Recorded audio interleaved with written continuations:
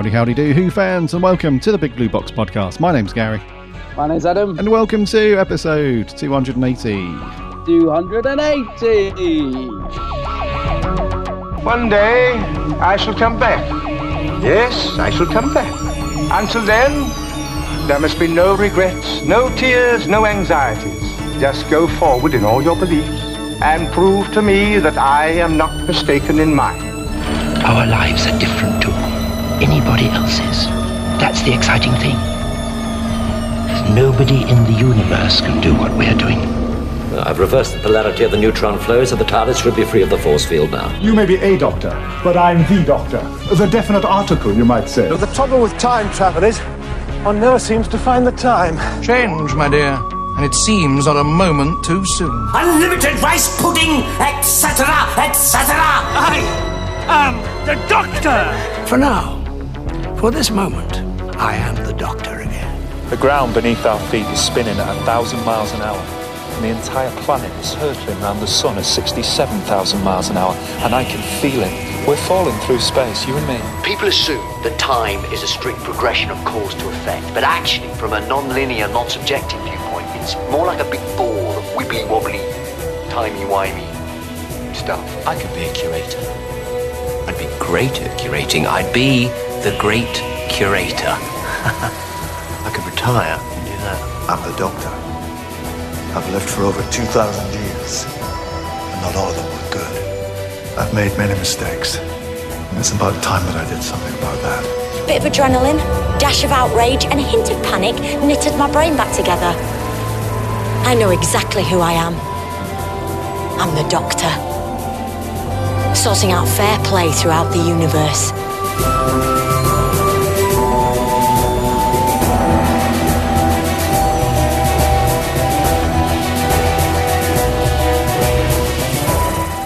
Howdy, howdy do, hey, hey, hey, Who fans, welcome back to the Big Blue Box podcast. Hope you're keeping well, keeping safe.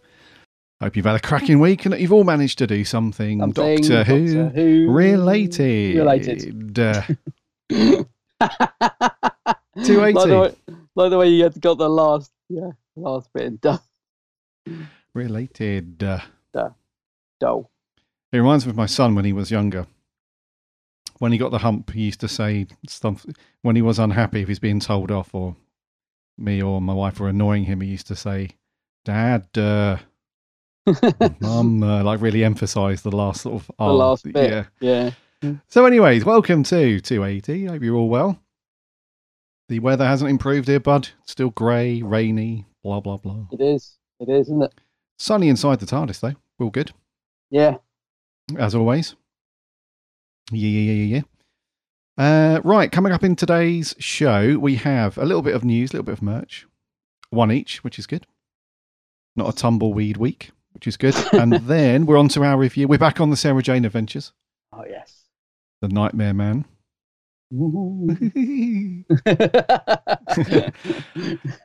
Which I was really looking forward to for two reasons. One, we haven't been on Sarah Jane for a while, obviously. And number two, I'd heard that this was one of the best episodes of SJA. Yeah, it's one that gets brought up a lot, isn't it? Nightmare Man. Yeah. But that was cool. Until then, how have you been, dude? How's your last week been? You been all good?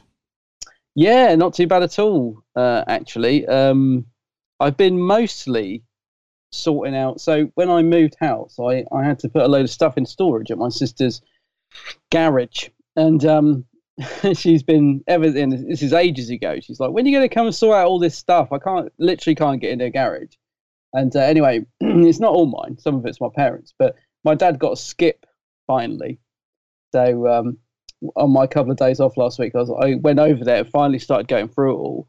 And as yourself and anyone that knows me will know, I'm really bad at like throwing stuff away. I just have a sentimental attachment to everything. So it was difficult, but I kind of started off really well, actually. I went in there and I was like, right, this can go. I was throwing away loads of rubbish. But then I started finding all the Doctor Who stuff. I was just like, because I've got a lot of CDs in there. I mean, not Doctor Who, but most of the boxes were CDs. Thousands. I just can't believe how many CDs I've got. But then, I opened up a box and it was all the old It was all the old VHS Doctor Who's. Oh, cool. And I mean, Yeah. I'm talking all of them because I bought every single one back in the day. But obviously, being videos, they've got boxed up and put into storage.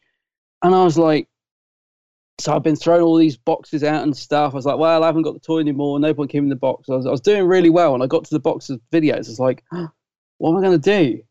Because I'm talking boxes of the stuff. You remember, I mean, how many episodes of Doctor Who are there? So I was like, I can't bring myself to throw these away because the covers are just iconic. It was so nostalgic looking through all the old VHS Doctor Who's. But on the other hand, I have got nowhere to put these. So, you know, and so I was in a quandary for ages. Like, well, maybe I'll just keep the covers and maybe the odd cassette. So I've got something with the old BBC logo on.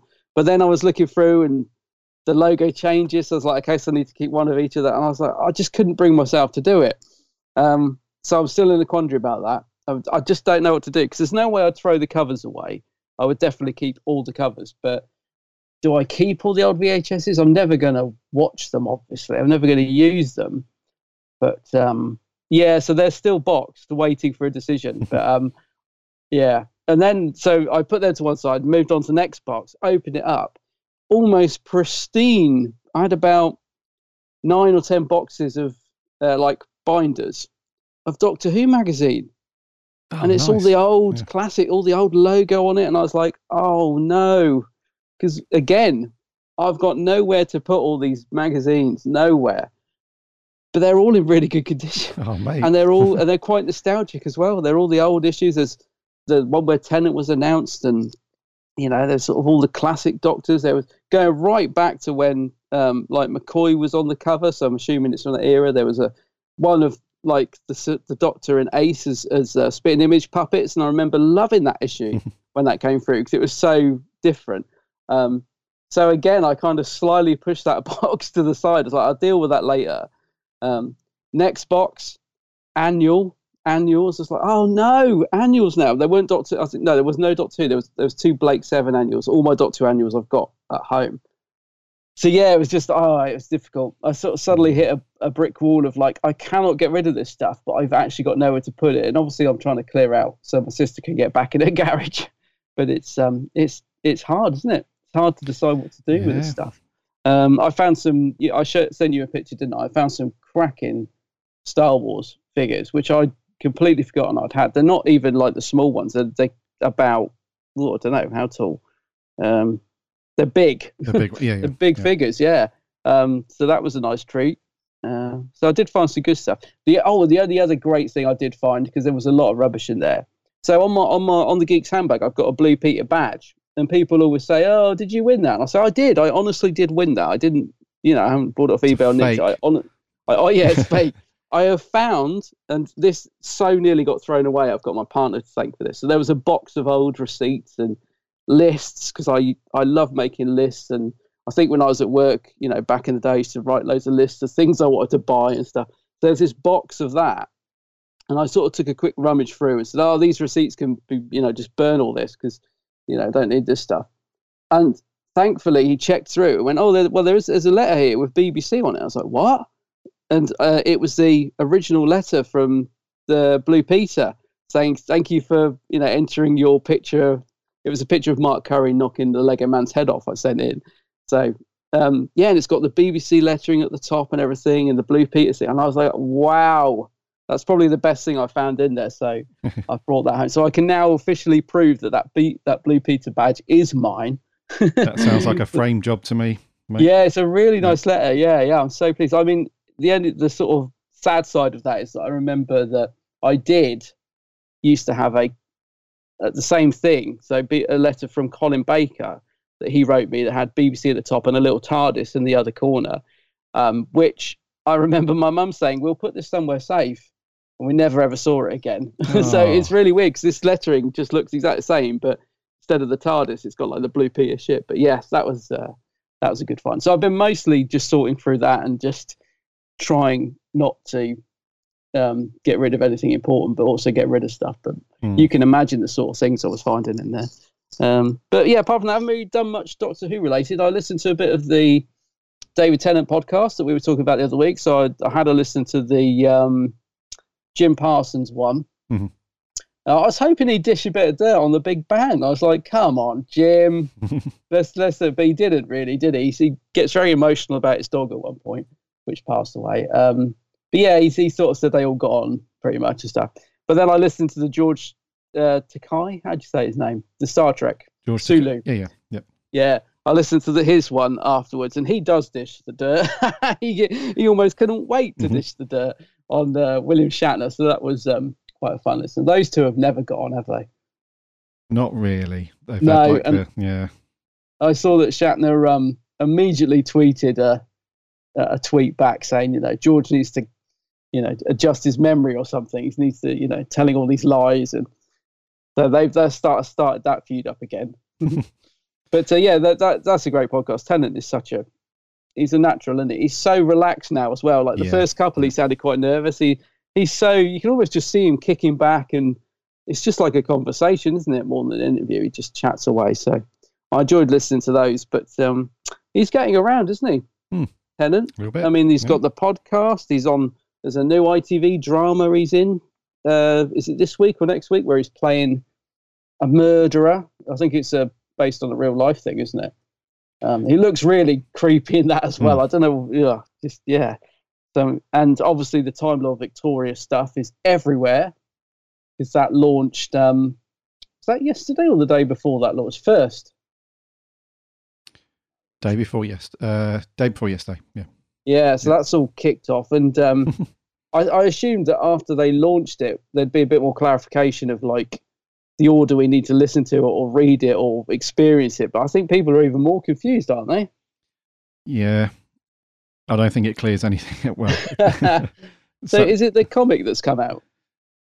What's actually been released? I think it's the comic. It's the issue first 1. Issue 1 of the comic, I think. Yeah. Yeah. So you haven't had a chance to read it yet? No, I haven't. No. It's a bit. I just wondered, because I know you're a digital person. I thought you might have downloaded the digital, because I'm obviously waiting for the physical thing to get dispatched from FP. So I probably won't get to read that for about a month, knowing how slow they could be at dispatching. But yeah. Yeah. I'm not sure when I'll be able to pick that. I mean, I think. Oh, are you going to get the physical? I assumed you get the download. Well, I think we spoke about this very briefly last week or the week before that for issue 1, I'd probably pick up a couple of the alternate covers and stuff. Yes, that's right. So yeah, I'm going to order those. I think FP have still got them up for sale, which is good. They do, yeah. But in terms of the other issues moving forward, I probably won't get them digitally. I'll probably get them as a collected trade paperback. Oh, I know, yeah. Yeah. So I'll probably do that. Talking of FP, they've got an exclusive cover for this, like a white cover with a Dalek print on it. I thought, oh, that looks really nice. I'll get that, until I saw the price. And it's like $12. No, it's $12.99. Oh, okay. For a single issue. I was thinking, is that like, is it a special, bigger issue or something? But no, it's just a standard issue with a different cover. I'm not paying that. Are you taking a mick, mate? Wow, come on. Comic. Yeah, no, that'll be in the sale soon. I'll wait for that.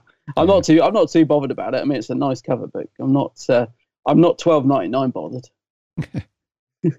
So yeah, I've just gone with I've ordered a couple of variants, of course.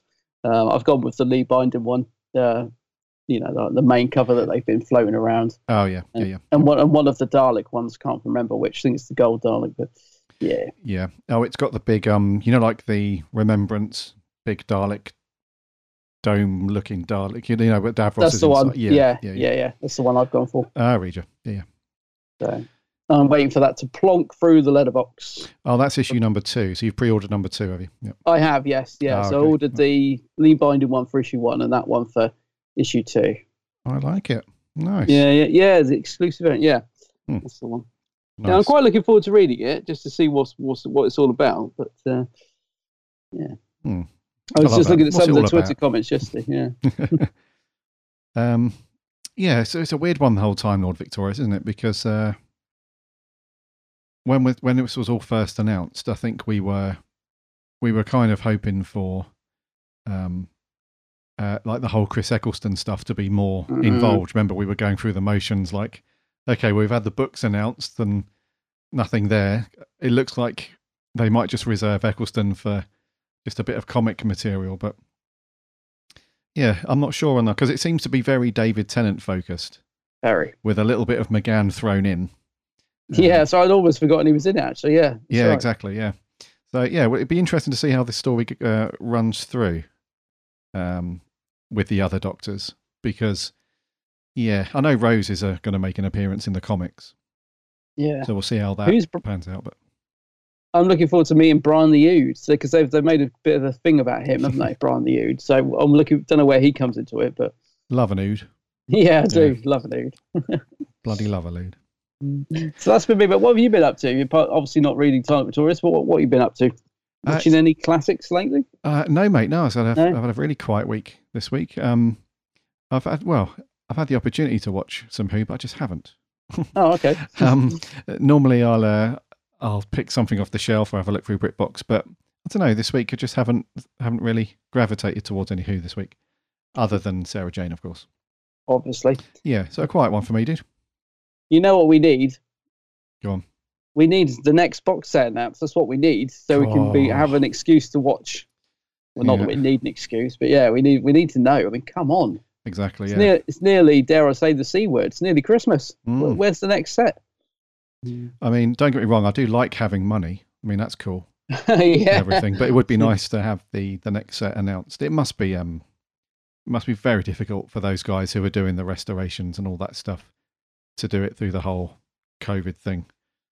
Yeah, it must be difficult to get all that work done, I suppose.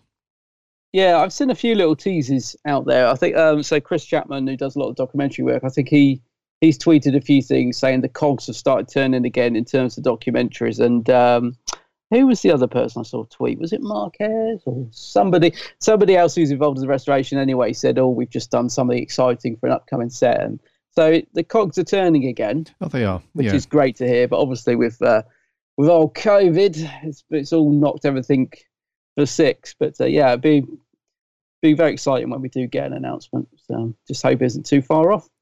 Yeah, I saw on Lee Binding's Instagram last night or the night before, he put a story up there, and it's him and his other half. They were watching some Doctor Who, and then I think the strapline or the wording he put on there said, watching some Doctor Who for research, and somebody said, what's that for? And he said, for an upcoming set, plus some other bits. So we obviously don't know what Doctor Who he was watching. That would give the game away in a very big way. So, but yeah, like you said, I think the cogs are slowly starting to turn again, which is good. Yes, definitely. Yeah. Okie dokie. Right, before we get on to news and stuff, remember to subscribe to the show in whatever podcast app you listen to your podcasts on. Just do a search for the Big Blue Box Podcast. You'll find us on all those things. Or head over to the website, www.bigblueboxpodcast.co.uk. All the links are on there, plus all of our previous shows and whatnot, plus all of our cool reviews and articles from our writing team get stuck into all of that stuff. We're on the socials too, Instagram, Twitter and Facebook. Again, links are on the website. Come and give us a like and a follow over there. And we have a free Discord server. Come and hang out and chat Doctor Who. All of that stuff on the socials and Discord throughout the week in between shows. And check out my co-host channel over on YouTube, The Geek's Handbag. Yes, featuring a lovely Blue Peter badge. Indeedy. Yeah, which is not fake. He has the letter to prove it. It's not fake. I've got the letter. Yeah. Righto. Let's land the old girl and do a bit of news. All right.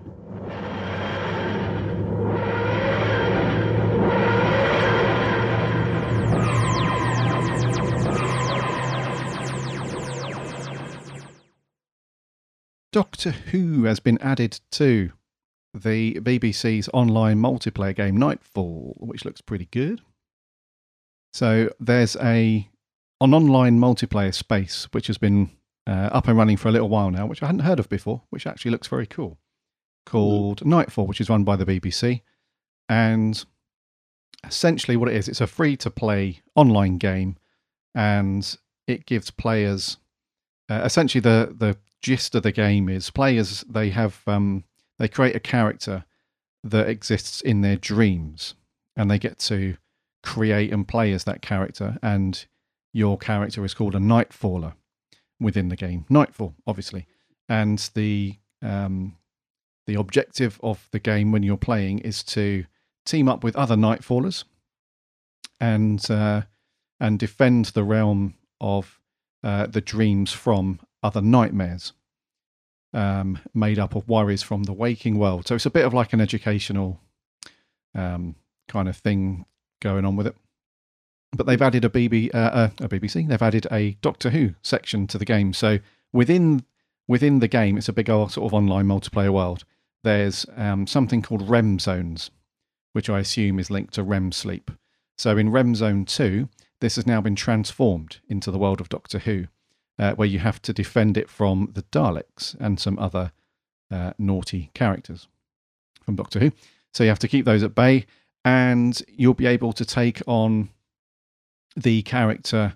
You'll be able to pick out outfits and style your Nightfaller as Jodie Whittaker's Doctor, and face off against the Cybermen and the Daleks. Blah blah blah blah.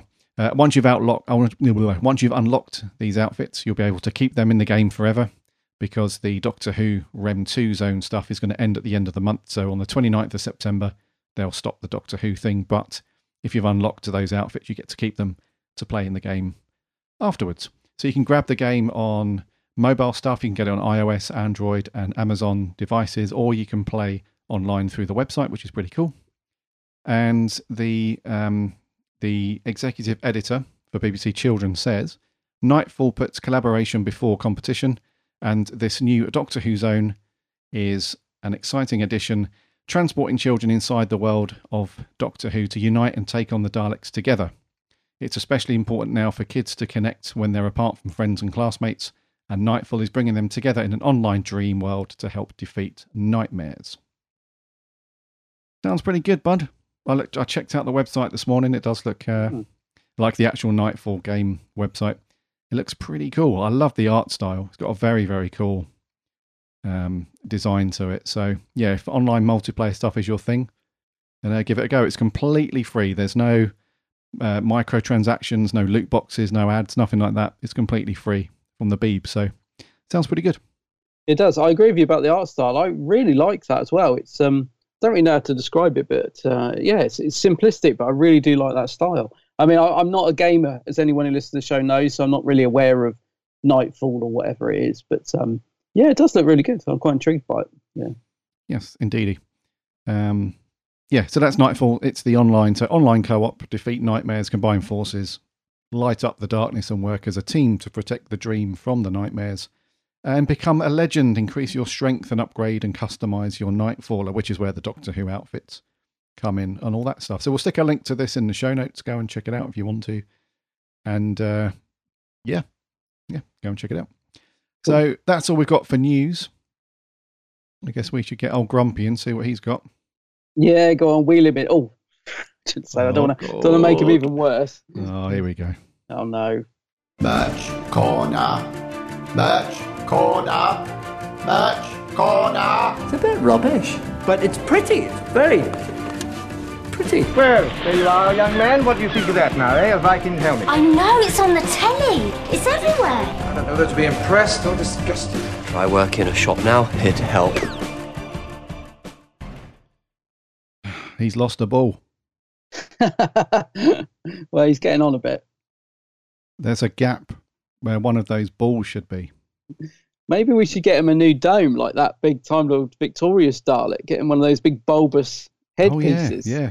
Although, would he struggle to carry the merch tray if we got him that? Possibly. Yeah. See what he says. Oh, he's gone. He hasn't even said a word to that. Yeah, I think he's on the hunt. I think one of his balls has fallen out when he's been doing, I don't know. Happens to the best of us. It does, mate. Yeah, go on. Go and find it. There you go. Right, the only thing he's dropped for us today are a couple of T-shirts from Forbidden Planet. Well, I do love a T-shirt. Of course. Yeah. The overpriced. Doctor Who official T-shirts from Forbidden Planet. There's two more. So Forbidden Planet launched a couple of Time Lord Victorious ones a little while ago, which are going to land on the 16th of September. And they feature the Lee Binding official artwork. But they've just announced two new ones. which I think are Lee Binding as well. They're just a slightly different Looks like image. it, yeah. It's so the first one, like I said, was the whole Time Lord Victorious picture, which had Tennant, McGann, and Eccleston in that whole blue, red, and pinky thing with all the Daleks and stuff. This one has just got Tennant on the front, and it's got the Time Lord Victorious logo, etc., etc. It's $15.99 as the other ones, and you can pre-order, and these drop on the 9th of October. It's Forbidden Planet, so you'll probably get it on the 9th of November. So we'll stick a link to the show notes for that stuff. But any of these tempting you, mate? Your wallet? Yeah. Actually, I did. So I was putting together an FP order the other day. I was pre-ordering some of the Eagle Moss stuff, and because they charge for postage every time you order, I always try and do like a bulk order. So I ordered what I wanted, and then thought, right, what else have they got that I might want to add to this order while I'm at it? Because that is one thing I do like about FP is if you want to cancel anything at any point, you can. So quite often I'll pre-order stuff or put it in the wish list, and then if I need to, I can just cancel it easy enough, which is good. But yeah, I pre-ordered the original, what I call the original Lee Binding cover. So it's Tennant with McGann and Eccleston in the background. I pre-ordered that too because I just really like that artwork. But were you not struck on that? Not really, mate, because I'm very hit and miss with the old FP T-shirts, I'll be honest with you. Yeah. Sometimes, when they get a decent design, they can look really nice. They can look very cool. So, like, they've done some really cool ones in the past. And they've done the Brian the Ood T-shirts as well. Yeah. They look kind of cool. But the design for that is very nice and stuff. But what they've done with these ones is, yeah, like you said, they've just taken the artwork and just pasted it on the front. And that's it. I mean, you can do that for sort of £3, order your own, design and print your own T-shirt. So for these ones that they've just taken the artwork and slapped it on, still charge £16, I'm not really for that. Yeah, the prices are a bit steep, aren't they? They certainly are for that, yeah. But when they've got like a unique design that's been made specifically for their T-shirt runs, those typically look very good and they're worth the money. But skipping these ones, dude, for sure. Yeah, nothing grabbing you on there. So I was going to say, I do like the fact that FP have set up a whole page of Time Lord Victorious, so you can just literally click on that and see everything they've got, which is what I was trying to do. And ironically, I think the page is probably still on there, but the link to it was on the front of their store, and I now can't find it. So maybe I need to click on the TLV link. But yeah, no, I did have a look the other day. I mean, they're doing loads, aren't they? They're doing mugs and they're doing like card holders and just about everything. They're really sort of hammering as much as they can out of Time Lord Victorious. Obviously, you've got the comic variants. I quite like the Brian the Ood T-shirt. Yeah, that's cool, that one. Yeah. Yeah, that's what you mean, isn't it? It's a bit, that one's more like fits the actual tee rather than just having the pictures slapped on the front. I might get that at some point, but yeah, just having a look through.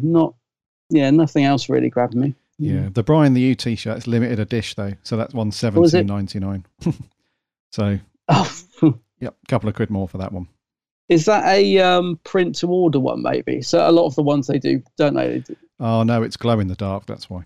Oh, is it? Yeah. See, I'm not really sure when they start doing glow in the dark in 3D. I don't know why. I'm not really struck on that type of thing. I just want a T-shirt. I don't need it to be glowing in the dark. Yeah, you just want to keep it old school, mate. Simple. Yeah. Yeah. Oh, that's a shame. Yeah. See, I'm all up for this stuff, dude. I really am, but I don't know. I think FP really need to look at their stock and their ranges that they do, because you just know, right? Because alongside the T-shirts, like you said, they've got all this other stuff. So you've got travel pass holders, you've got coasters and mugs and key rings.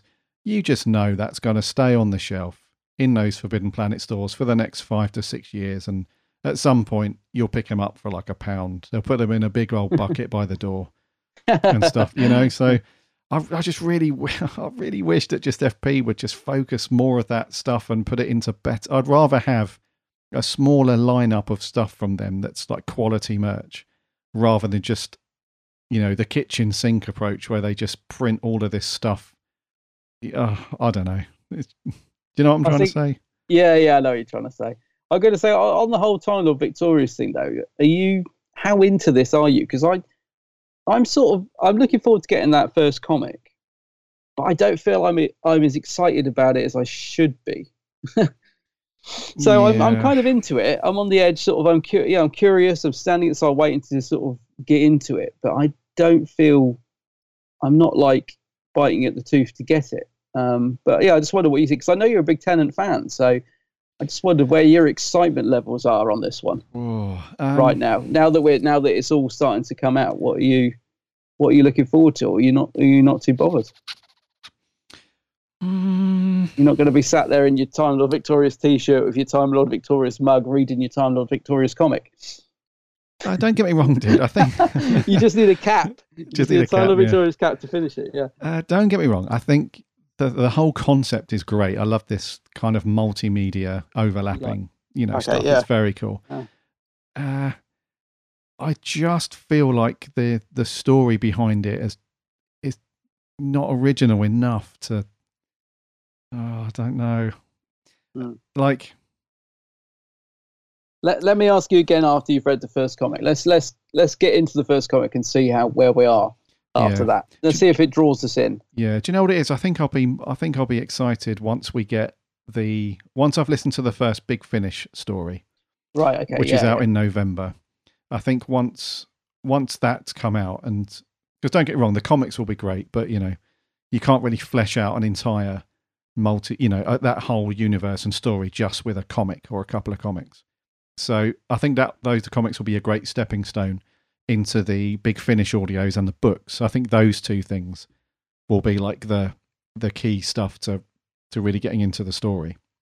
Yeah. So yeah, I mean, I'm not too losing my mind over it just yet, but I think once Big Finish come with their stories, that probably will be after that. Oh, I hear you. Yeah. What about you?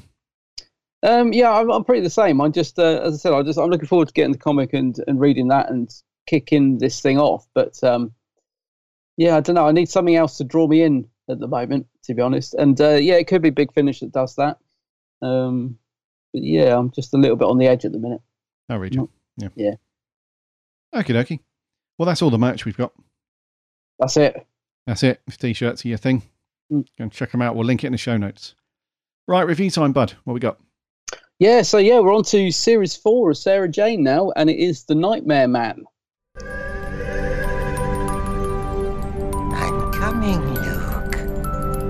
One more little nightmare from you, and I'll be in your world. You tell us if there was something wrong, yeah? There was this... I can't say it. You're really scared, aren't you? You can't say my name. You can't tell anyone about me. I'm sorry. I'm so scared. Clyde! Ronnie! Who's that hungry somebody? Let me out!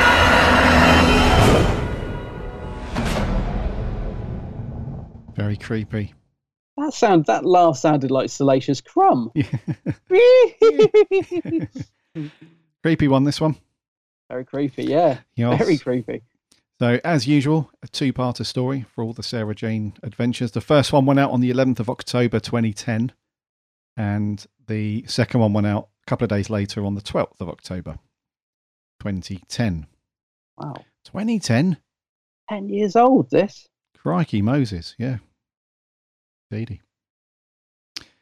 And it was written by Joseph Lidster, directed by Joss Agnew, overseen by Gary Russell, and stars the usual Attic crew and a couple of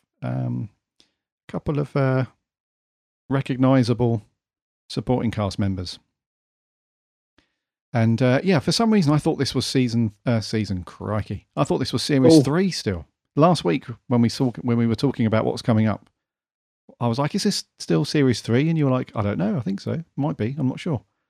But how are we on series 4 already? It's funny you say that, because I did exactly the same thing. I actually, to the extent that I come upstairs to get the DVD, got back downstairs to the player, went to put the disc in, and was like looking for Nightmare Man on the back. I was like, "Where is it then?" And I was like, "Oh, hang on, we must have moved on to series 4." So yeah, I went back upstairs to grab series 4. I too thought this was series 3. And I think it's because I remember saying, that the final of series 3 was good, but didn't feel like a finale. I can't remember what the story was. The so Gift. yeah, but I did exactly the same thing. I thought we were still on 3. So yeah, a little bit of me, I felt a little twinge of a little bit of cosmic angst of, oh no, we're getting near the end already. I'm like, because I just don't want the Sarah Jane Adventures to end. I'm just loving it. So yes, we have moved into series 4. Yeah, indeedy. So we've got, after this one, we've only got 8 stories left of all of Sarah Jane. It can't be true. But the only good thing about that is that I will quite happily go back and watch these all again from the start, because yeah, same. This has been a great journey. Yeah, it's really been, especially as neither of us have seen hardly any of it before. Yeah, I'd gladly go back and watch some of these. Indeed. Yeah. Well, all of these. Yeah.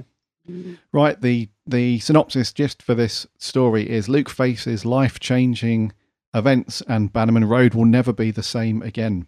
So when Sarah's son has his first nightmare, he's haunted by a dark figure from his dreams, the Nightmare Man. A strange entity is reaching out to our world through Luke, with terrible consequences for the whole human race.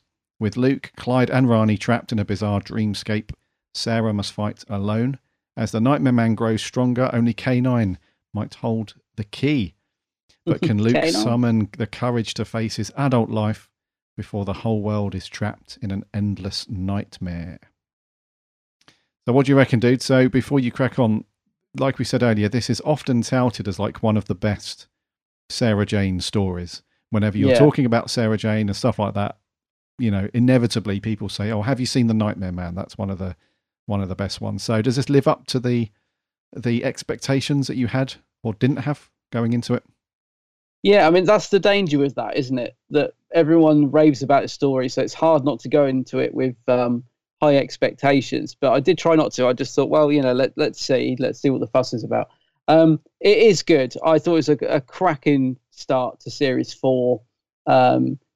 As usual, it delivers a very emotional punch at the end with Luke leaving. I was like, oh, why am I always in bits at the end of Sarah Jane?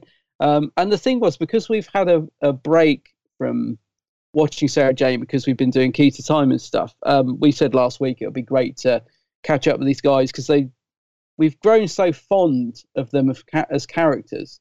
You know, and it is like reunited, seeing old friends after such a long time. So it was like, yeah, you know, here they are. Here's the gang and stuff. And then obviously we get Luke leaving at the end, which I had no idea that was happening. Although I felt it almost straight away from the story, but I didn't know he left at this point.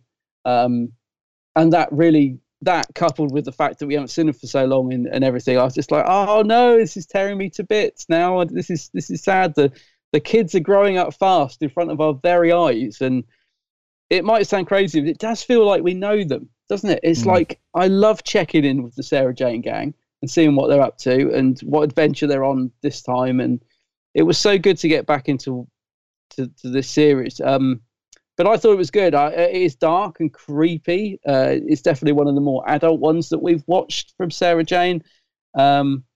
But I thoroughly enjoyed it. I thought it was a very good start to series 4. I mean, it does get hyped up. I don't know. There's nothing outstandingly amazing about it, but it is just a very good watch. A well-written story, a good concept. It's just a great watch. So I can see why people like it so much. Indeedy. Yeah. So yeah, I enjoyed it. Yeah. Yeah. No, I'm pretty much the same with that, mate. It's I did have a little bit of forcing myself to drop previous thoughts around it, because I hadn't seen it before. After I watched it last night, before I watched it, I hadn't seen. I obviously heard of it, like I said, and spoken to people about it, and after people saying it was so good. Because I think when we very first started doing the Sarah Jane Adventures, a few of our reviewers had said, "Oh, you're in for such a treat." Later on, you got things like the episode where the Doctor turns up, and then the Nightmare Man. You got all those really amazing stories to look forward to. So I tried to force that out of my head when I started watching it. I was like, right, I don't want to be going in with huge expectations about this being an amazing story, and I feel like I didn't really need to be honest with you, because it is exactly that. It's a very, very good, creepy, emotional story, which is what Sarah Jane does so well. Those the writing and the characters just lend themselves so well to this kind of, I don't know, this kind of, not really a formula, but this kind of thing where they're up against it. Like a lot of stories, you feel like they really are up against it. And it's their, it differs a little bit from the Doctor. When we're watching Doctor Who and the Doctor's up against it, very, well, it's normally a case of the Doctor has a plan or something in his pocket, trick up his sleeve. Whereas in this one, it's not always down to Sarah Jane to save the day. It's more like they have to work together. And this is very much what they try to get across in this story, I feel. It's very much there isn't one hero like the Doctor is in Doctor Who. Although he obviously has help from his companions in that show. This one is very much a regular thing about they have to stick together. It's their friendship and their bond that kind of that helps them defeat all these nasty nasties. So from a story perspective, it's great. And in terms of kicking off Series 4, they've done this before, haven't they, in Sarah Jane, where at the start of Series 2, What's-Her-Face was in it just for that one first story. Was it Maria? Oh, Maria, yeah. Yeah, so she was in it for that first, I think it's Series 2. And then they bugger off to America. That's right. And now we have the same thing with Luke, where he's in it for this first story. And I believe, I'm not sure, but when I was researching this last night, I came across this, little facts, thing on the wiki where it said the second time that one of the main cast members have left after a series opener, and but he does make some cameos. I felt like we hadn't seen the last of him. I thought, that can't be the last we see of Luke. So interesting that they've got rid of Luke. Not entirely, but they've got rid of him for this series in the same way they did for Maria. But they haven't replaced him with anyone else. So when Maria left, she was replaced by Rani in a sort of simplistic way. But we haven't had a replacement for Luke. So I assume for the rest of the series, it's going to be Clyde, Rani, and Sarah Jane. Because K9's gone as well. K9's gone off with Luke to university. So K9's gone as well. So it's just going to be it's like a bit of a stripped down. It's a bit like Sarah Jane's, Liz Sladen's like, I can't be doing all this. Russell, we're going to have to get rid of a couple. I feel like Davis in here. So they're off. So they've trimmed down the crew a little bit. So that was an interesting thing, wasn't it, mate? It felt like it was just Sarah Jane, the good old days. Series 4's rocking and rolling. But at the end of it, like you said, a bit of an emotional punch. Yeah. And those guys are off.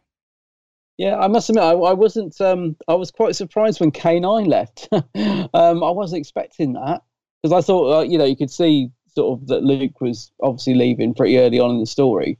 But yeah, when she said to K9, "I'm not talking about him. I'm talking about you. I'm going to miss you," and I'm like, "What? No, not K9," because he's only just come back into it. Isn't he? He's been stuck in that cupboard for most of series 1 and 2 or whatever, and then he's suddenly come back.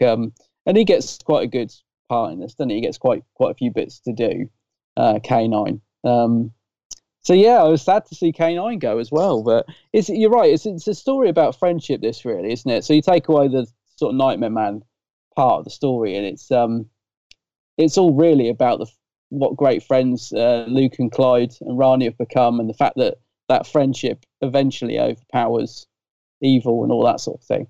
And I think that works quite well in terms of having a good send-off for Luke, because he's an interesting character, Luke, because he was sort of made by the Bane, and I like this whole concept that he can't have nightmares, and yet he is having them, so that's interesting. But I think we've said before, he's a good character, but he does often get a little bit sort of not left behind, but he's quite often the one you forget about. Like Clyde and Rani seem to be always more into the action, whereas Luke very often gets captured or something happens to him. So in a way, I'm not saying he's like the spare wheel, because there is much more to the character than that, and I like the character of Luke, but it will be interesting to see how the series goes on, just having the dynamic of Sarah Jane with Clive and Rani, presuming they don't bring in someone else. I mean, I don't know. I don't think they do, but yeah, it'd be interesting to see how that dynamic works or continues, because I don't mean this in a callous way, but I don't know that I'm going to necessarily miss Luke, because in the stories he's been in, although he's been good, he's not been the highlight of many episodes for me. and nothing down to his performance. It's just the way the stories have been, if you know what I mean. Yes. He's a good character, but I think whenever we've sort of, if anyone was to shine in a particular episode, apart from Sarah Jane, for me, it's quite often Clyde. He's the sort of one that stands out, I think, out of the three. So I will miss him. Don't get me wrong. I do like Luke, but I don't know. It's a bit like Adric. He's moved on. Am I going to miss him? Oh, yeah, a little bit, but I think it will be fine without him. If that makes sense. We'll see. Yeah, I read you. And I think that's, I don't think a lot of people may assume that they wrote Luke's character out for various reasons and whatever, but it just came down to Tommy Knight. He was just really busy with his, with like college and uni stuff. Really what it was. I mean, we speak about Luke's character in previous stories as being very, like you said, not so much a third wheel, but in some stories he's been sidelined a little bit and we haven't really seen him too much and stuff like that. Like you said, he just gets captured and stuff like that. So throughout the first 3 series of Sarah Jane, there were times where Tommy Knight had said, look, I'm really just stacked with schoolwork or college work, whatever. I literally haven't got time. So they had to kind of reduce his recording time just a wee bit. But when he got to series 4, he was like, look, I can't, man. I have to sort of get my sort of life sorted, get my life sorted. Acting's got to come as a wee bit of a second to that right now. So that's why he was off. They didn't write him out because of any, bad reviews about his character or anything like that. It was just Tommy Knight's personal life was just taking center stage, which is rightly so at that point in his life, I suppose. But it is an interesting thing to have to deal with in series 4 because, like you said, up to this point, he's always been a mainstay. However we've viewed his character in previous stories, like, yeah, he's a bit of a wet lettuce at times, and he's not quite as he's not quite as strong on screen in terms of his presence as somebody like like Daniel Anthony, those kind of that Clyde big personality sort of thing. He's not really been as big as that. So will we miss him going forward in series 4? I'm not sure. I'd like to think so because he has been a good character thus far. Yeah, I was going to say, I perhaps didn't put my point across quite right. Yeah, we will definitely miss him. But I suppose a better way for me to put it is that I think it's a good time for him to move on in terms of, I think they've done some interesting things with his character, but this, because of the sort of relationship with Clyde and Rani and the friendship they built, this had a really good emotional punch at the end of this episode when he did leave. So we will miss him in that sense. It's the original team or whatever. Well, no, Rani's not original, but those guys, Clyde in particular, they built this friendship up over the 3 series. So it does have a real emotional punch, him leaving now, if you see what I mean. So we will definitely miss him, but I think the show will be just as good without him. I think these guys, especially if it had been Clyde leaving, I think there would have been a bigger hole left because he does have the bigger personality. He does sort of bring a bit more to the stories, I think, in terms of the character, really. Nothing to do with Tommy Knight or the way he plays it. He's great, but yeah. I think there's a hole there, but it's I think it was the right time. I think it's a good thing. It definitely it just brings home how close those guys have come, really, as friends. The friendship. Yes, yeah, and there were plans for Luke's character to come back in series 5 and series 6. Right. There were plans for him. So the one that came to light, which I've not watched it myself, but there's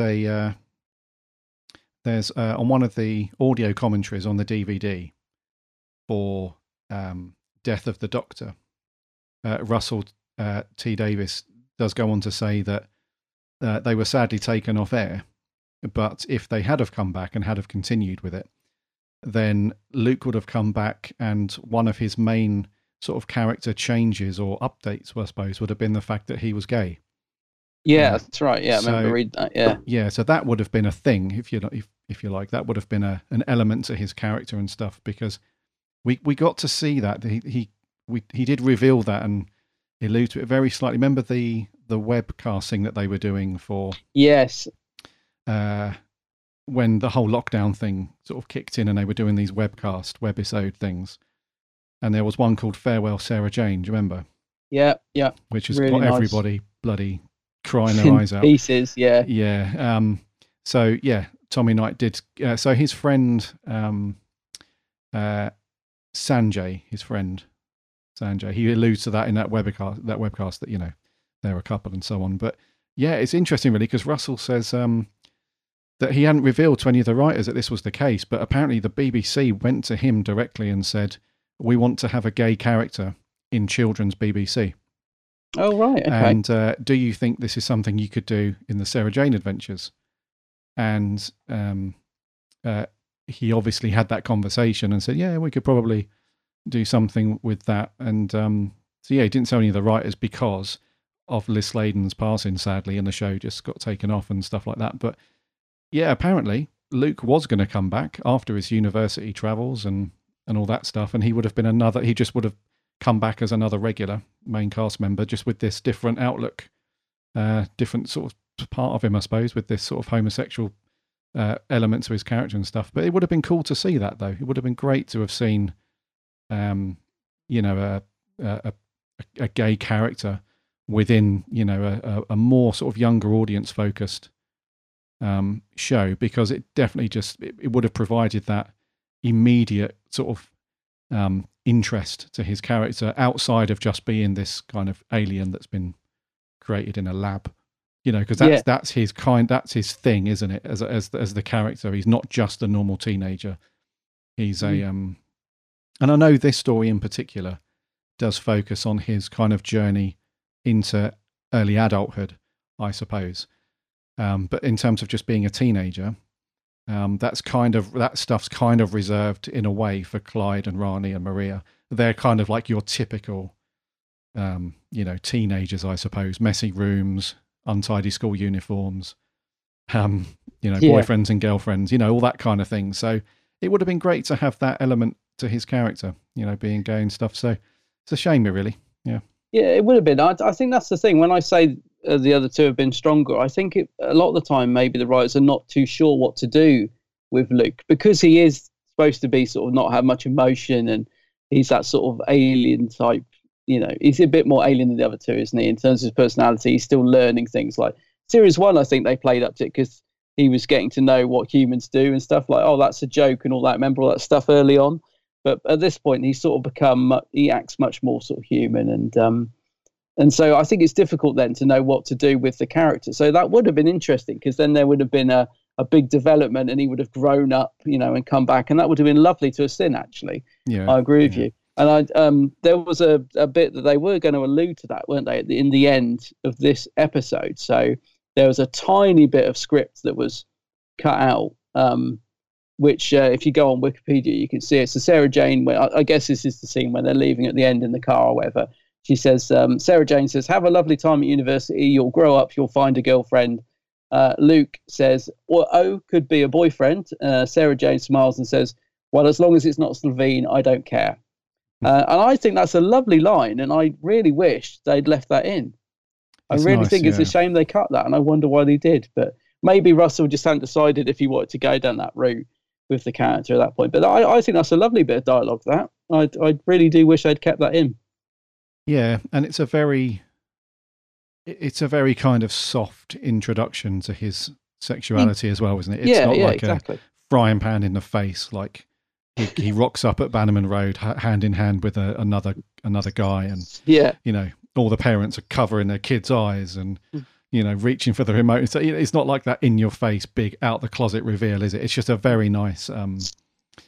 I say that in jest, you know, in a way, you know, depending on your parents' outlook, you know, and stuff. But it's just a really nice sort of soft introduction, I would say, and just leaves people thinking like, oh, is he gay then? Is he not? That's kind of cool, you know.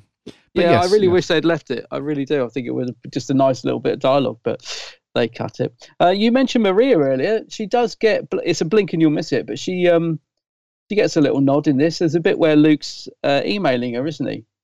So I'm trying to think now if it was in a dream or if he was. No, he is really doing it, isn't he? Yeah. But then he drifts into the dream. So once again, a nice little nod to Maria. She's not forgotten, and that must have been lovely for the actor, because she probably thought, oh, I left years ago. They probably don't even remember my character, and she's had a couple of little nods. They often mention her, and it keeps that continuity flow, which we've mentioned is so great in Sarah Jane. They always have these little nuggets thrown in just to keep all the continuity going in the show. I just thought that was lovely. Totally, you wouldn't know if it was there or not, but great little moment to really see cool. Maria on screen. Yeah, that's a really cool scene, that is, because you can really see his struggle, that he can't, like when he's talking to himself, he can obviously mention the character, the Nightmare Man and stuff, but when he's trying to communicate with other people, whether it's face to face or on this email, he can't actually physically tell anyone. It's kind of got this lock in his head that he can't get it out. And so you're right. It's a blink and you miss. He's composing an email to Maria, isn't he? And he gets to the final sentence, and his finger can't. It's hovering over the N character on the keyboard, and he can't press it. And that's the build up, isn't it? That's the scene where we really start to ramp up him getting closer to being locked in that nightmare world, which is a really cool scene. But so that's another cool scene with him, really, because I know we're talking about this character a lot at the moment, but in a way it's great that they gave him so much to do in this story, because as a kind of send-off episode for Luke and for K9, both of them get a fairly decent amount of stuff to do, which is great, because the last thing you'd want is for this to be like a Clyde focused story or something like that, and then at the end it's just, oh, Luke's off, by the way. See you later. So it's really cool that, and he does fairly go for it in this. Tommy Knight in a few scenes. I think it's a great send off for him. I really think him and K9. I think it really is a great story for him to leave on. It's a brilliant send off. He goes, and Tommy Knight, in terms of his performance, really good. You can tell. I think he's probably thinking, this is it. My last story. He puts a lot of heart into it. They feel like, because just the inclusion of Maria in this, for example, this whole production, they feel like a proper family. I'm not just talking about the cast. I mean, just the whole behind the scenes production. They seem to really care, don't they, about the show? They include everyone. I mean, just the fact that they've included Maria in this just shows that, they haven't forgotten about her. It's all the way through this series, we've seen little nods to previous characters, previous adventures. They bring in little nuggets from, so everything that's in Sarah Jane's attic. Oh, well, we had that in episode, series 2. Let's bring that rock back or whatever. They just, it feels like there is such a great family continuity throughout this whole series, which I just love. The things that they drop in, and even stuff like from Doctor Who and possibly even Torchwood, I can't remember. There's been loads of little Easter eggs just thrown in left, right, and centre throughout the 3 series that we've watched so far. It just beautifully blended in, like you said, so subtly at times as well. It's just a beautiful production in terms of, that sort of feel that they've really got to grips with what they're producing here. It's not just this is a spin-off that's something to do with Doctor Who. It's, it feels so much part of that universe. I think that's one of the reasons that I love it so much. And just like checking in with the big old Doctor Who family, isn't it? It's just lovely. It is, mate. It's got a lovely glow to it, isn't it? A lovely glow to this series. Absolutely. Yeah. A lot of them have that feel, and really that just shows the quality of the storytelling and the writing for this show overall. I mean, right from series 1, I would say it's as we've gone through each each story and then each series, there's always been that feel that everybody working on the show is just in the zone with it. Exactly. Like hardly ever do you. I mean, it's difficult to compare to Doctor Who because they're two very different. They're in terms of the narrative of the characters and stuff and also the whole time travel aspect with Doctor Who. Obviously, that can get very. You often find endless discussions with Who fans about plot holes and continuity errors and loads of stuff, all that. But with Sarah Jane, you very rarely can pick holes in like character progression, things like you said that you would have seen back in series 1 or 2 that you now see here. It all looks the same. It's all referenced the same. It's all spoken about in the same light. And all those little things, like when Clyde is talking to, is he talking to the Slitheen? Not the, actually, yeah, we'll come on to that. That is in the grand scheme of irony and Sod's Law, I do have to pick out one sort of error, but I think Clyde's talking to, it's either the Nightmare Man or the Slitheen, but he's saying about, I know I don't want to go, I've seen Earth from space and all that lot. That's obviously a throwback to the Warriors of Kudlak when they're up on the spaceship and Clyde's looking out at the Earth and everything. All those little nuggets and stuff all link perfectly throughout the entire story covered across all the series. And really, that's got to be down to all the writers and the producers and stuff.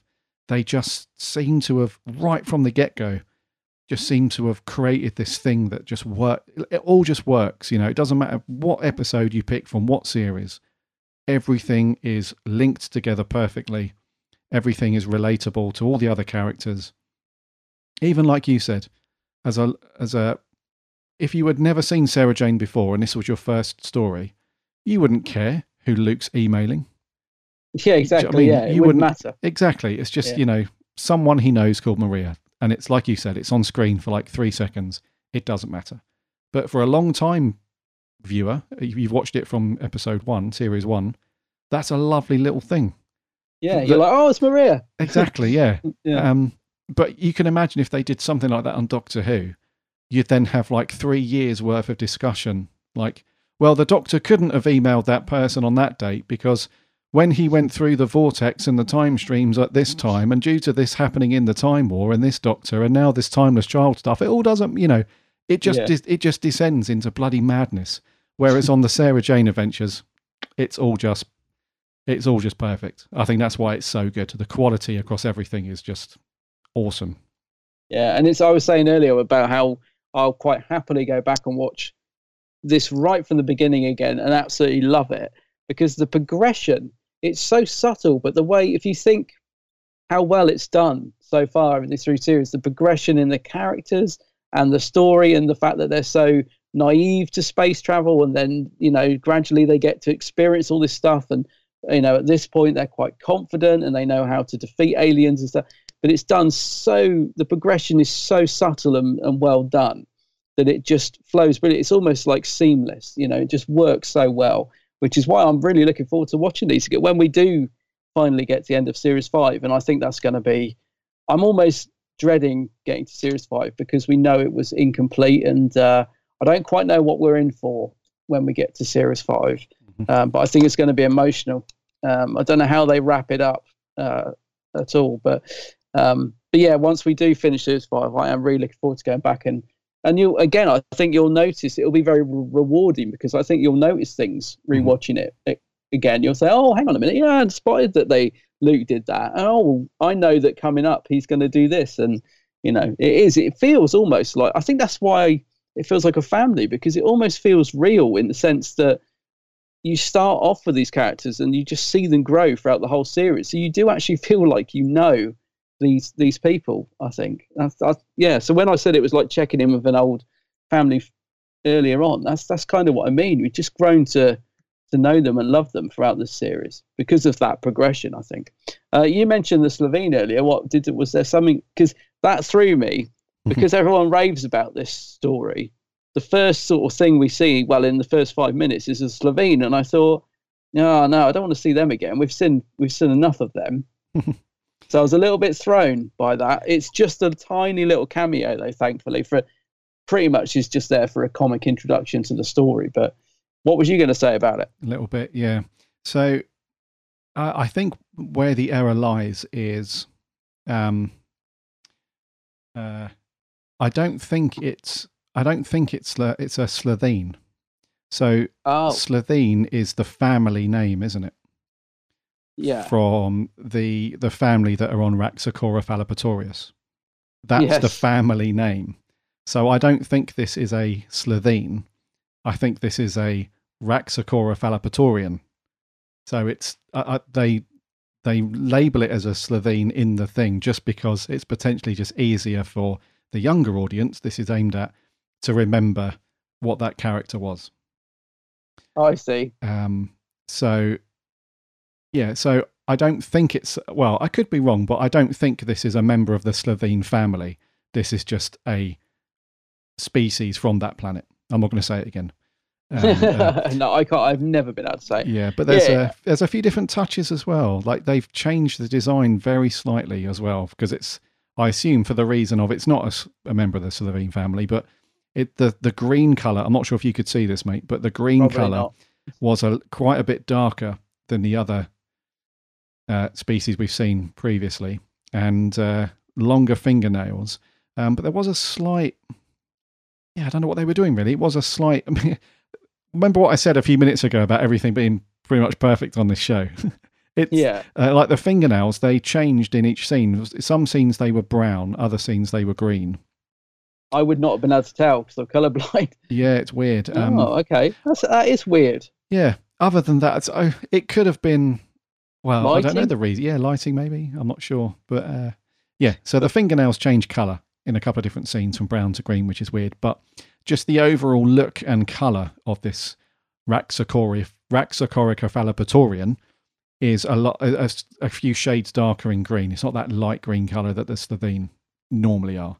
However, it was cool to see them being gunged in that good old-fashioned, Saturday morning kids TV show, going live, gungy sort of way. I felt sorry for the cast. I was thinking, I bet they had one take because I bet they couldn't keep gunging them. I bet they were like, look, we got to get this right on one take because we can only gunge you like this once. Otherwise, you're going to have a shower. You're going to have to get changed. You're going to have to wash your clothes. It must have been a one take thing. And they do properly get gunged as well. It's not just a little bit. They are covered in that stuff. It's gross. But that comical start to the episode threw me a little bit because, people rave about this story and they're like, oh, it's really dark and creepy. And then you get this very light, almost comical beginning where they're gunged, and it could quite easily be from series 1, couldn't it? Yeah. So you go from that, and I thought, okay. And then you go from that to what is actually turns out to be a very creepy story. It's a bit like Sarah Jane meets Stephen King's It, isn't it? It's a sort of a mix of the two. It's a very creepy once the Nightmare Man comes into it. So yeah, but that's good. I like that. But it did throw me off scent at the beginning. I was like, what's going on? Why is Slovene in this or the Raxacorica phallopatorius, whatever you call it? But yeah, so that was a bit of a doppelganger beginning, I think. Yeah.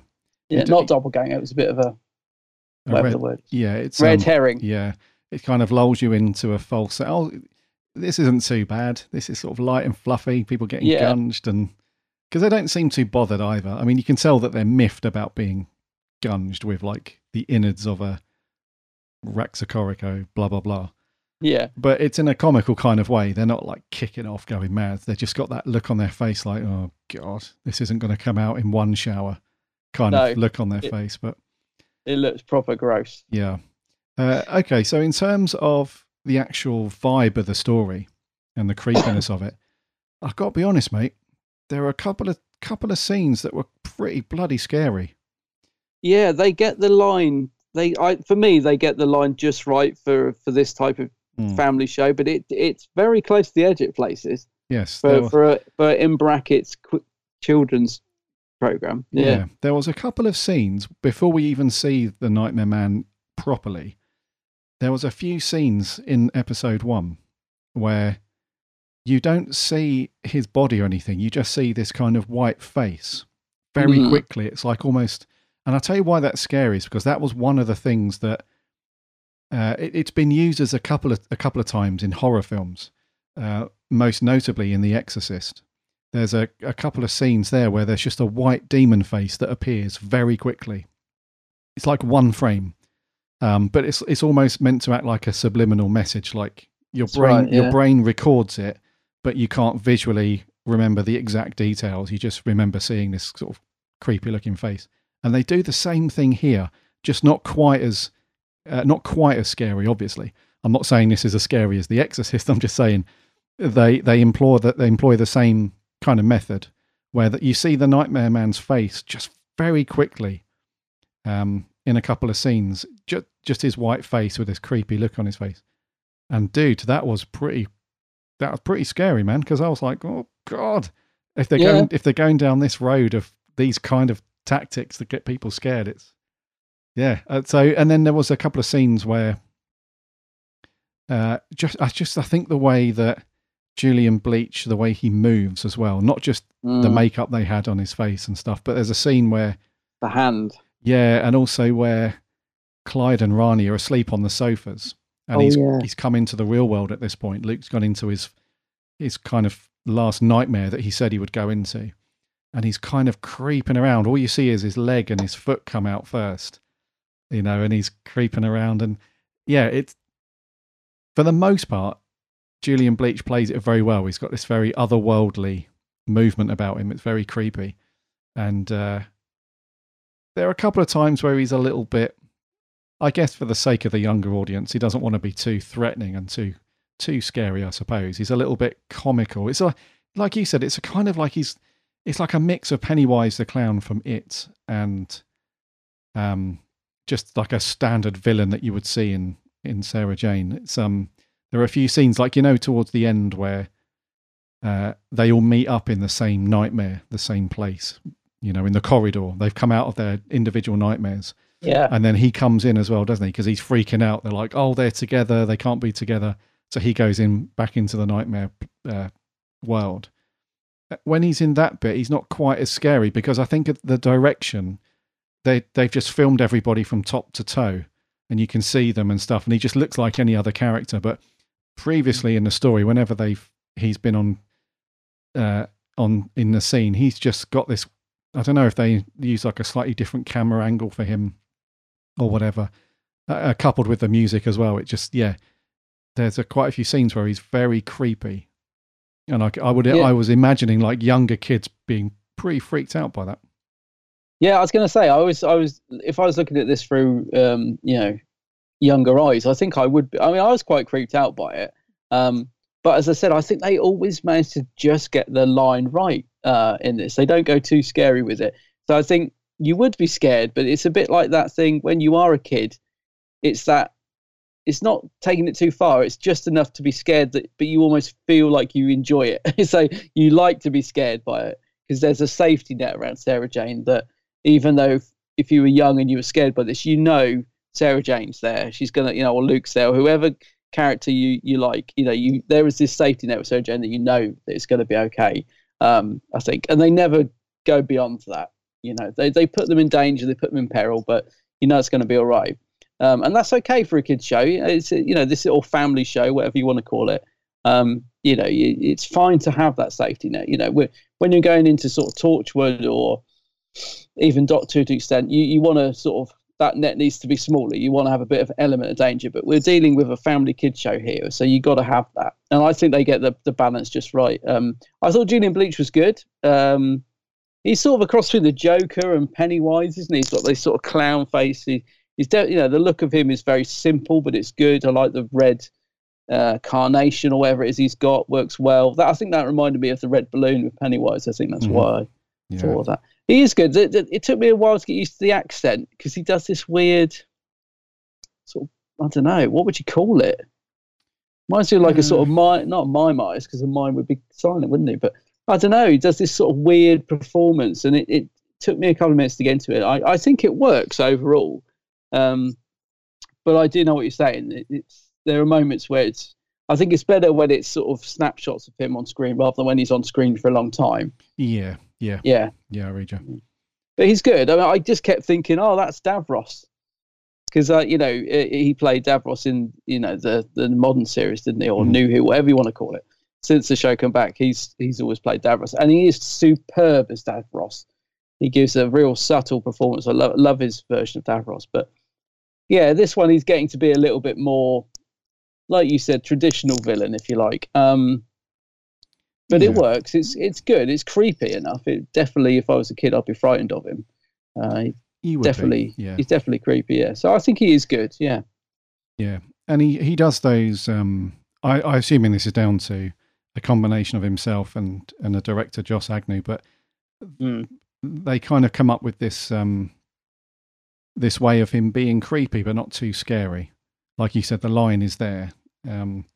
But he does this kind of weird grin as well. Like a lot of the times when he's talking, he's got this big, huge grin while he's being quite threatening and stuff. And that just makes it worse because, you know, it's like everything's a joke, everything's funny. A bit like it's like the Joker from Batman, you know, the Joker from, you know, he's always cracking up laughing and stuff, but he's doing it while he's murdering somebody, or he's, you know, he's being quite nasty. So it's that kind of vibe, isn't it? It's that he's got this big, like, row of teeth, you know, big old classic evil villain smile. But it's also the way he talks as well. Like you said, he's got this weird high pitched laugh and cackle sometimes, and it's very well done for the audience. Like you said, I think they do come up to the line a few times, but they don't cross it.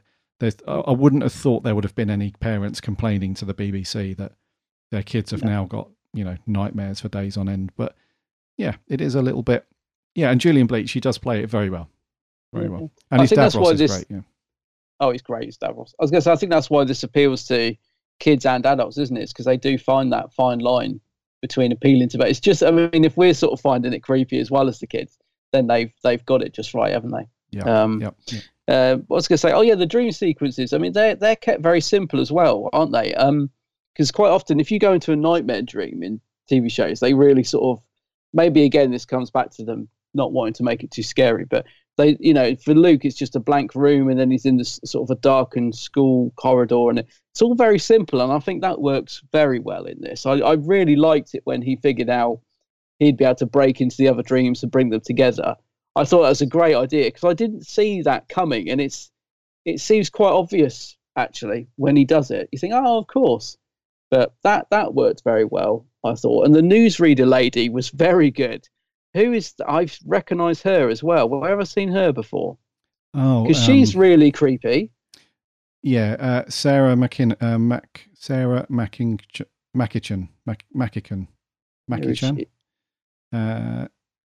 newsreader.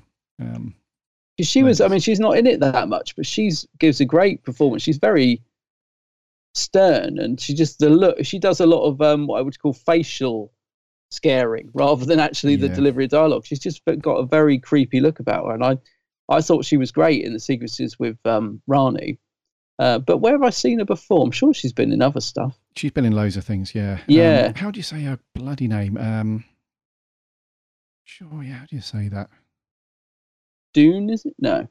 That's the character, isn't it? I think the character... sorry, no, her name is Dune McKeechan, I think. Dune McKeechan, yeah. But she plays Lewis Marlowe, the newsreader. But she has been in loads of things, dude. I think she might have been in Who before. See, that's what I'm thinking. I'm sure I recognise her from Doctor Who or something like that. But she was great. I again, that was an interesting concept. When, again, we were saying earlier, this is like 10 years old. When she breaks out of the television and she's fighting with Rani for the TV, I thought, that looks pretty good for, like, you know, a show with limited budget. And, you know, the whole effect was very well done, I thought, when she was pulling the Rani through the TV and everything. Yeah. As was the opening CGI shot of the moon and the Earth. I was thinking, this is quality, like, CGI for the time. Still looks great, you know, 10 years on. Yeah, no, it looks really good, actually. Mm. And so those nightmare sequences, it was really creepy, actually, when you can tell that Rani was sleeping, but then when she tries to turn her off or turn her down, you know, it's horrible when the character in the TV show starts to reference you directly. Oh, it's creepy, great idea. I'll tell you what I loved as well was when they finally defeat Nightmare Man and he's trapped in that room with the old lady Sarah Jane. And just the way Liz Sladen plays that, of just the sort of glee of, you're trapped with me now. And I thought that was just such a fun way to end the episode, of him like being trapped with her, you know, because she probably would drive him crackers. But that was fun, wasn't it, to see Liz Sladen playing that slightly odd old woman version of Sarah Jane in one of those sort of what do you call it? mobile mobility scooter. Oh, the things. mobility scooter thing, yeah. Yeah. So that was, but yeah, what a fun way to end the episode of him getting trapped with her. That was great. Yeah. So I found between the two. So with Rani's nightmare, I thought that one was quite creepy, quite scary. Yeah. I didn't find Clyde's one that scary though, because essentially I think it played on their kind of future fears, if you like. So Rani wants to be a journalist, and this character, Louise Marlowe from the BBC News office, it looks like, has dragged her in and said, look, if you want to be a journalist, you're going to have to let go of your feelings for people and stuff, because they're going to expose Sarah Jane Smith live on the show. That's the thing. Yeah. Rani doesn't want to do it. So you can see there's a thing there. But with Clyde, he just ends up working at like a fast food place, doesn't he? And yeah, it was a bit odd, isn't it? Now you mention it, it's not like the worst nightmare. Whereas I thought when Luke first starts having him, and he's overhearing Sarah Jane saying, "Oh, I'll be glad when he's gone," and I was thinking, God, she's playing that so well, and I didn't find it funny, but it sort of was funny as well, just because she was being so harsh, and to deliver the line so realistically like that, you felt really sorry for Luke, even though you knew it was a dream. But yeah, Clyde's one odd, isn't it? It's not the worst nightmare. Yeah, and you can kind of see what they were going with. So he was, when he saw that old Sarah Jane in the diner thing he was working at, he was kind of more confused rather than scared. So he was like, well, I was good at my art, wasn't I? And all that lot. And because she's basically saying, look, this is what you've amounted to. You're nothing, sort of thing. Yeah. And he's like, I was good at my art, wasn't I? And all that lot. And he doesn't really seem scared like Rani and Luke are. He's more just sort of, oh, what am I doing here? Sort of thing. So for me, the character of Clyde, who's normally really good, and he was good, don't get me wrong. Daniel Anthony he was good as usual. I just found the character, it didn't feel like he bought into the whole being scared of either the Nightmare Man or his own nightmare. Whereas Rani and Luke, they did. It felt like they were genuinely scared of what they were doing and where they were. But yeah, it's a good point. No, it's a good point. I hadn't thought about it much at the time, but yeah, that is a good point actually. Yeah, his nightmare was quite tame. Yes, yeah. Compared to the others, I suppose. Yeah, that's true. Mr. Smith and K9 get some fun scenes in this, don't they? A little bit of bants between those two. See, I think I'm going to miss that. I'm kind of sad K9's gone, but then it could have been easily overused, I suppose. But it's a good bants between him and Mr. Smith. I do think they've got to get rid of the Mr. Smith fanfare though, because there are moments when it works. It's fine if it's a quiet scene and Mr. Smith, we need you, and he does his fanfare and he opens up. But there's a bit in this when all the action's kicking off and you've got all the music is all action music, and then she says, Mr. Smith, quick, we need you. And I'm thinking, you've already got the action music playing. We don't need Mr. Smith's fanfare on top of that. Just open, Mr. Smith. You don't have to be like in the middle of this action thing, taking 5 minutes to open when we need you now. It's like there's a time and a place for that fanfare music, and it didn't need it in that end scene when everything's kicking off, because it was played on top of the instrumental music. It was too much. Yeah, that's true. And I was going to say, it cracks me up that he has to do that every time he opens. Yeah, I was going to say, Sam Watts, who's been the sort of lead composer on Sarah Jane. Yeah, he came up with some really good music in this one as well. There was the whole sort of lullaby thing mixed in with some music was really creepy, but there were some really nice pieces of music as well. There's a bit early on where Luke is I think Rani's gone off to school, and Luke's kind of a bit upset because he's not part of the school crew anymore. They're sort of doing their own thing without him. And then there's obviously the bit at the end where he's driving off to university. It's some really nice pieces of music there. And that scene that you're talking about where Sarah Jane's just watched the home recording of Luke talking about the Nightmare Man, and she's like springs into action to try and save him. There's some really cool music that's building up in the background, and he gets interrupted by the fanfare from Mr. Smith. That's the bit I mean. Yeah, it's sort of, they play it over the top, but not quite. It's like all sort of munged into one thing. So yeah, it does work as a bit of a comedic moment in those scenes where you want him to be that sort of, the big supercomputer that's buried in the wall. That's, you know, it still has that good appeal. But when stuff's kicking off, it's like, yeah, just open the bloody thing. Just Yeah, it's like, we haven't got time for that, Mr. Smith. Just get out here. Yeah, exactly. You know, it does make me laugh. Actually, just while I remember it, you know, the end scene you just mentioned, when they're driving off in the car saying goodbye to Luke and everything. Is that the yellow Beetle that Mick is in Rose, or am I thinking of? I don't think so. I wanted to check the reg number. I was just wondering if any of our listeners know, because as soon as I saw that Beetle, and it is yellow, isn't it? Because obviously my colour blindness, it is the same colour as the one in Rose, is it? I think, yeah, it's yellow, yeah. I think so. I just wondered if it was the same car. Just as a bit of trivia. Oh, Normally, Wiki would be on this, like, you know, and it doesn't say anything on Wiki, so maybe it's not, but I just wondered. It's not the same, no. Oh, it's not the same. Oh, okay. No, I'm looking at two different images of it online. So, Mickey's one, the reg is RLF77IR. And Luke's one is JTB329K. Oh, okay. And there's a slightly different headlamp configuration and stuff like that. So it would have been a lovely little touch, but they're different cars. Same colour though. Oh, yeah. Okay, well, at least I got the colour right. Yeah, yeah. And obviously Luke has got the roof rack for all of his luggage. All of his stuff, yeah. Talking just quickly, K9 and Mr. Smith, lovely scene. You know, when K9's ready to go off with Luke to uni. Yeah. Because normally Mr. Smith just calls him the dog, doesn't he? The dog. And he's like, goodbye, K9. He like uses his name fully. And then K9's like, your company has been adequate. Yeah. Yeah. And then, and then I think Mr. Smith says something else after that. I will miss you, or something like, I will miss your company, or something like that. Yeah. It's a lovely little bit, isn't it? And it's really nice because they didn't have to do that. You know, the emotional build up towards that end part of the story was around Sarah Jane and Luke and the others, really. They didn't have to do the little bants between the electronic folk.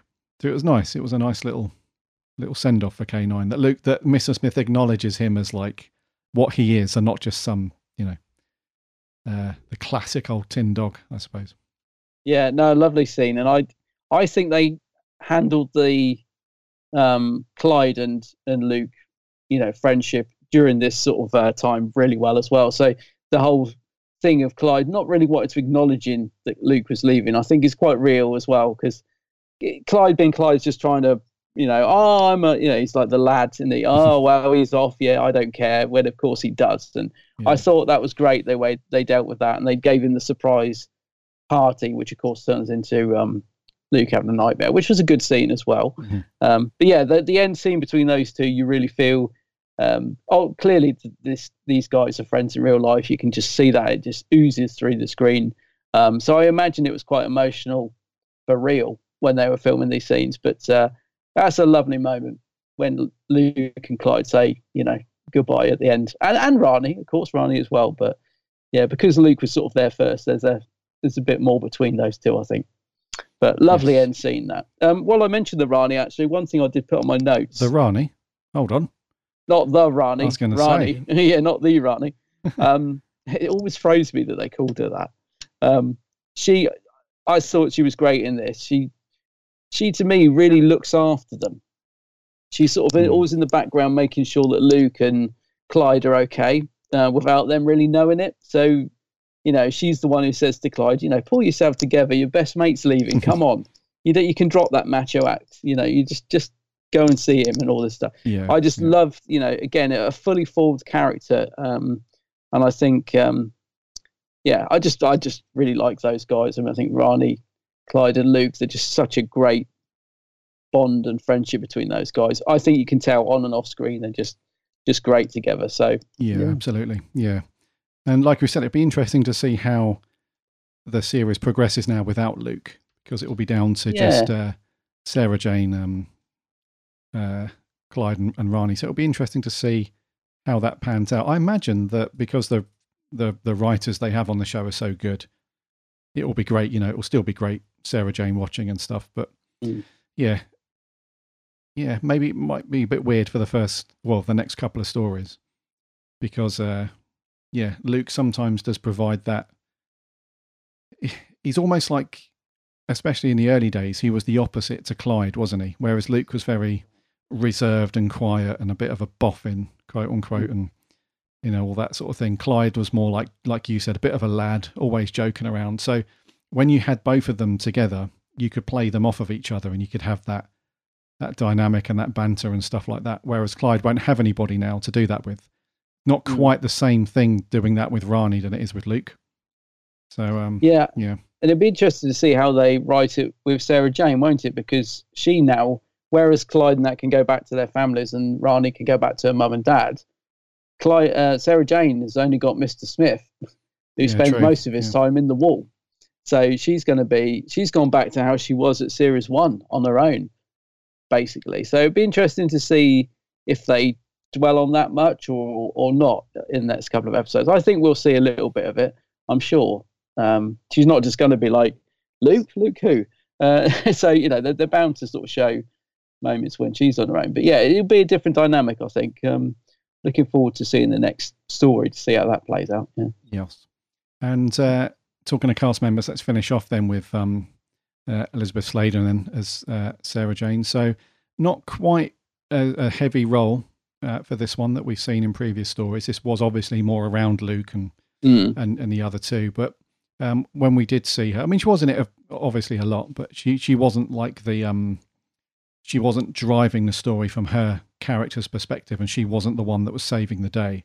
But she obviously was there quite a bit. She Liz Sladen still absolutely just owning the part as always, I felt. Absolutely. I don't think I doubt there'll ever come a day when we'll actually find anything bad to say about Liz Sladen. I just can't ever see that happening, but who knows? But yeah, she's wonderful in it. I did notice that she considering this is kicking off Series 4, it is a little bit light on Sarah Jane. I must admit, I did notice that she's not in it as much as I was expecting. But then again, because it's Luke's sort of send-off story, I think that's why it's this is a Luke-focused story.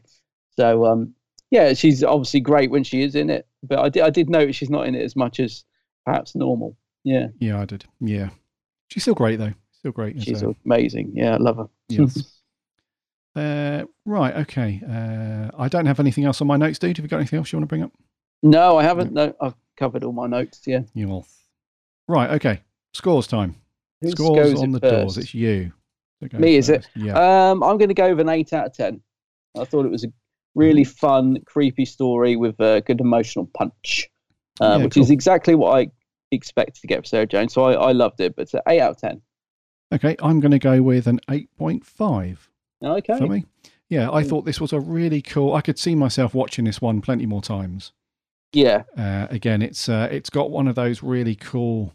It's got that kind of world of Doctor Who meets Stephen King meets Stranger Things. It's got that kind of nice. Like in those type of stories, you generally have like a menacing threat, usually sort of supernatural, but then you have this kind of bond between the kids that kind of wins in the end because of their strength together. It's got that really nice kind of feeling to it, and really creepy. Many listeners will know I love like scary, creepy Doctor Who or Sarah Jane. So, and this one definitely is a bit creepy. So, yeah, I really enjoyed this one. 8.5 for me. So, what did our listeners think? We had a couple of audio clips in before we get to the socials. First up is Mr. Joe Turner. An episode in which centres around Luke a lot, Nightmare Man forces Tommy Knight to carry the story. Yes, at times you overplays the emotions slightly, but the majority of the time he's good, especially when him and Sarah Jane are in scenes by themselves. I love the fact that we get lots of references to the Doctor, and part 1 was great, as throughout we were leading up to the reveal of the Nightmare Man, wanted to know how Luke is responsible for the end of the world. The Nightmare Man was very scary in part 1, as we only got very short scenes with him, where he kept popping out of nowhere. But in part 2, I found his threat level to decrease slightly when we saw more of him because he was being more comedic than scary. Also, part 2 though had some really good moments, and I liked how it played on the fears of Clyde and Rani and Luke. Finally, K9 and Mr. Smith has some real funny dialogue, in particular when Mr. Smith offers to keep in touch with K9, which I find very, very sweet when he goes off with Luke to uni, And lastly, the musical score was just brilliant and so moving, and I think some of it was used in Farewell Sarah Jane from a few months ago, but it just provides you with so much warmth, and that melody is just beautiful. Anyway, all in all, I give this episode a 7 out of 10. Thanks guys, and have a great week. 7. Yeah, nice music. I agree. The music was lovely in this, yeah. Yeah, it was. Very, very cool. When it's not being overplayed or underplayed by the fanfare. By the fanfare, yeah, Mr. Smith's blimmin' fanfare. Indeedy, yeah. Thank you very much, Joe. Appreciate that. 7, was it a 7.5 from Joe? 7, I think. 7, okay. Thank you very much. Next up, this is Mr. Matt Steele. Hello, Gary and Adam. Matt Steele here again. Hope you guys are well, having a good week. So this week, The Nightmare Man. The opening scene sets the episode off with a really chilling note. When I saw the Slitheen at the start of the episode, I have to admit I was a little disappointed, as it seems to be their go-to villain. Luckily, that was the only bad point I have. The time-lapse effect works really well. I wonder if the Nightmare Man was the idea behind the two immortals doing exactly the same thing in Can You Hear Me from Series 12. The nightmares are intensely creepy. I can't believe this was shown on CBBC. Julian Bleach portrays the Nightmare Man with such a brilliantly creepy air. I never would have guessed that he was Davros as well. Everybody shines in this story, but especially Luke and K9. It's a real shame that this is their last proper story. The music in this story is fantastic, not overpowering, but it really helps to bring the creepy horror-esque vibes. This is a really, really good story and a great opener to our last full series of Sarah Jane. I'm going to give this one a 9 out of 10. Cheers, guys. Have a good week. Wowzers. Cheers, Matt. Yeah, he's got Can You Hear Me? Yeah, there was a bit of a... can see a bit of a similarity there, actually. Yeah. Now I think about it. Yeah, that's a good point, mate. Yeah, cheers, Whenever Matt sends in a review, I just have visions of him just surrounded by Lego bricks, just waiting to put them all together. Yeah, true, yeah. So a 9 from Matt. Thank you very much, dude. Mm-hmm. That was it for the audio reviews. Over on the socials, on Twitter, our writer Jordan Shortman says it's a good creepy episode, which finally gives Luke a time to shine. The Nightmare Man is suitably creepy, and I like that it doesn't do normal feats, but is about emotional fears of getting old and being alone. I remember Luke and K9 leaving being quite sad too. Yes, it is sad, Jordan. And lastly, Sarah Louise, the running Whovian, says, yet another fabulous story, very engaging. The Nightmare Man was incredibly creepy, and I thought Tommy Knight did a great job in playing a scared and lost Luke, particularly as the character doesn't usually display emotion. Also loving the digs and banter between K9 and Mr. Smith. Another 9 out of 10. 9, excellent. Indeedy. And over on Facebook, Dean Jones says, a cracking start to Series 4. The Nightmare Man is a great villain, genuinely creepy. The cast are brilliant as ever, and easily Luke's best story to date. A 9 out of 10. Oh, yeah. Harry Walker says, been several months since I've commented. Hope you guys are well. One of the best episodes this, genuinely very creepy and showcases everything about the show I love, although the Nightmare Man does remind me a little bit of Tigger. And then he says, screw it, 10 out of 10. A 10 out of 10. Nice one. Yeah. Nice one, Harry. And then lastly, Joseph Howarth says, this is possibly one of the best episodes for Season 4. It's one of the many reasons why this show is so good. It's dark, creepy. It's a brilliant way to wrap up Luke's character and has a fun villain in the form of the Nightmare Man. The Nightmare Man himself is basically what would happen if the Joker from Batman were to fuse with Freddy Krueger, and saying that aloud just makes the concept of Freddy Krueger even worse, because knowing Joker, he would probably make things even worse in the dream world. Very true. Yeah. Anyway, had a lot of fun with this episode, and I'll give it a 9 out of 10. Oh, brilliant. 9 out of 10, very much. Thank you very much, guys, over on Twitter and Facebook. So that's it for the listener reviews. Thank you so much, as always, for sending those in. Next week, what have we got, bud? Oh, yeah. So next week, we're going to have a bit of Third Doctor action, and we're going to be reviewing Terror of the Autons. Okay, a little bit of Third Doctor, back to the very early 70s, I believe. Autons. 70s, yeah, I think. Must be. Yeah, it must be 70s, yeah. Yeah, so a bit of Doctor and Joe Grant action. I don't mean that in a... No, you know, steady on, yeah. And from what I remember, a massive supporting cast as well for that one. I haven't seen it in a while. No, I haven't seen this for a while, actually. No, I remember Big Daffodils, Killer Daffodils. Yeah, I'm actually very much looking forward to rewatching this one. Yeah, see what it's like. It's been a while. Yeah, that's been, yeah. Okay, so That's next week. But until then, I think we'll wrap there, dude, for 280. Alrighty.